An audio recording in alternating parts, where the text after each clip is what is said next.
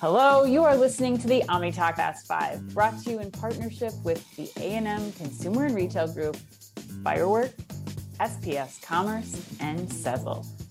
All right, headline number 4, Ann. According to The Verge, that's my favorite thing to always say, Ann, according to The Verge. Not the band, not the 90s band. Yeah, well, that's The Verve, right? Or is there a Verge yeah, too? it is The Verve. It is The Verve. Man. I always think about those. I do too. I was just going to make a Verve joke, but yeah. Wow. All right, I just trumped you on music. That never happens. You did. According to The Verge, DoorDash has launched new features that provide guaranteed hourly rates to its drivers. Couriers will now see the option to, quote, earn by time, end quote, which offers a guaranteed hourly minimum rate for the time they spend making deliveries. The time clock reportedly starts as soon as a courier accepts an order and ends when it's dropped off, all of which constitutes a big shift for DoorDash, which previously had couriers earning a base pay based on various factors about an order like time, distance, and desirability. And this was one of your headline picks this week. Why?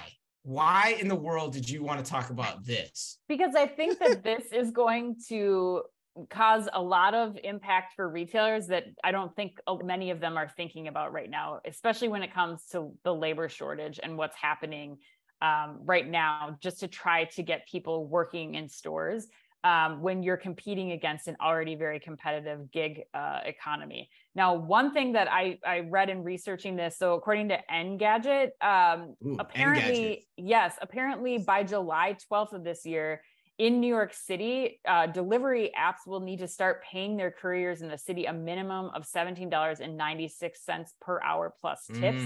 So that may be a part of what's driving this DoorDash to make this move across their platform.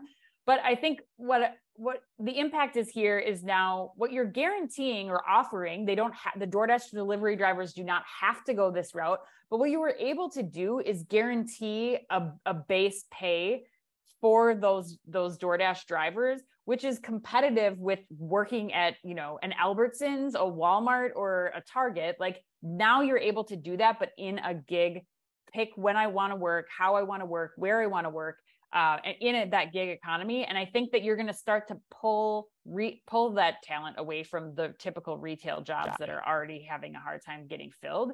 And I think that secondly, it requires retailers to start thinking about investing in this technology, whether they're going to go the way of like flex work platforms, like we heard from Lidl this week, whether they're going to go the route that Schnucks took, where they're starting to build their own tech in-house to try to allow this kind of like flex work that we're seeing, or if they're going to go after one of the multitude of tech providers that are out there that are enabling flex work for retailers. So I think it's going to be an area where retailers are going to have to start to invest in, like what we were talking about early on in the show, where it's about, how are you reducing shrink?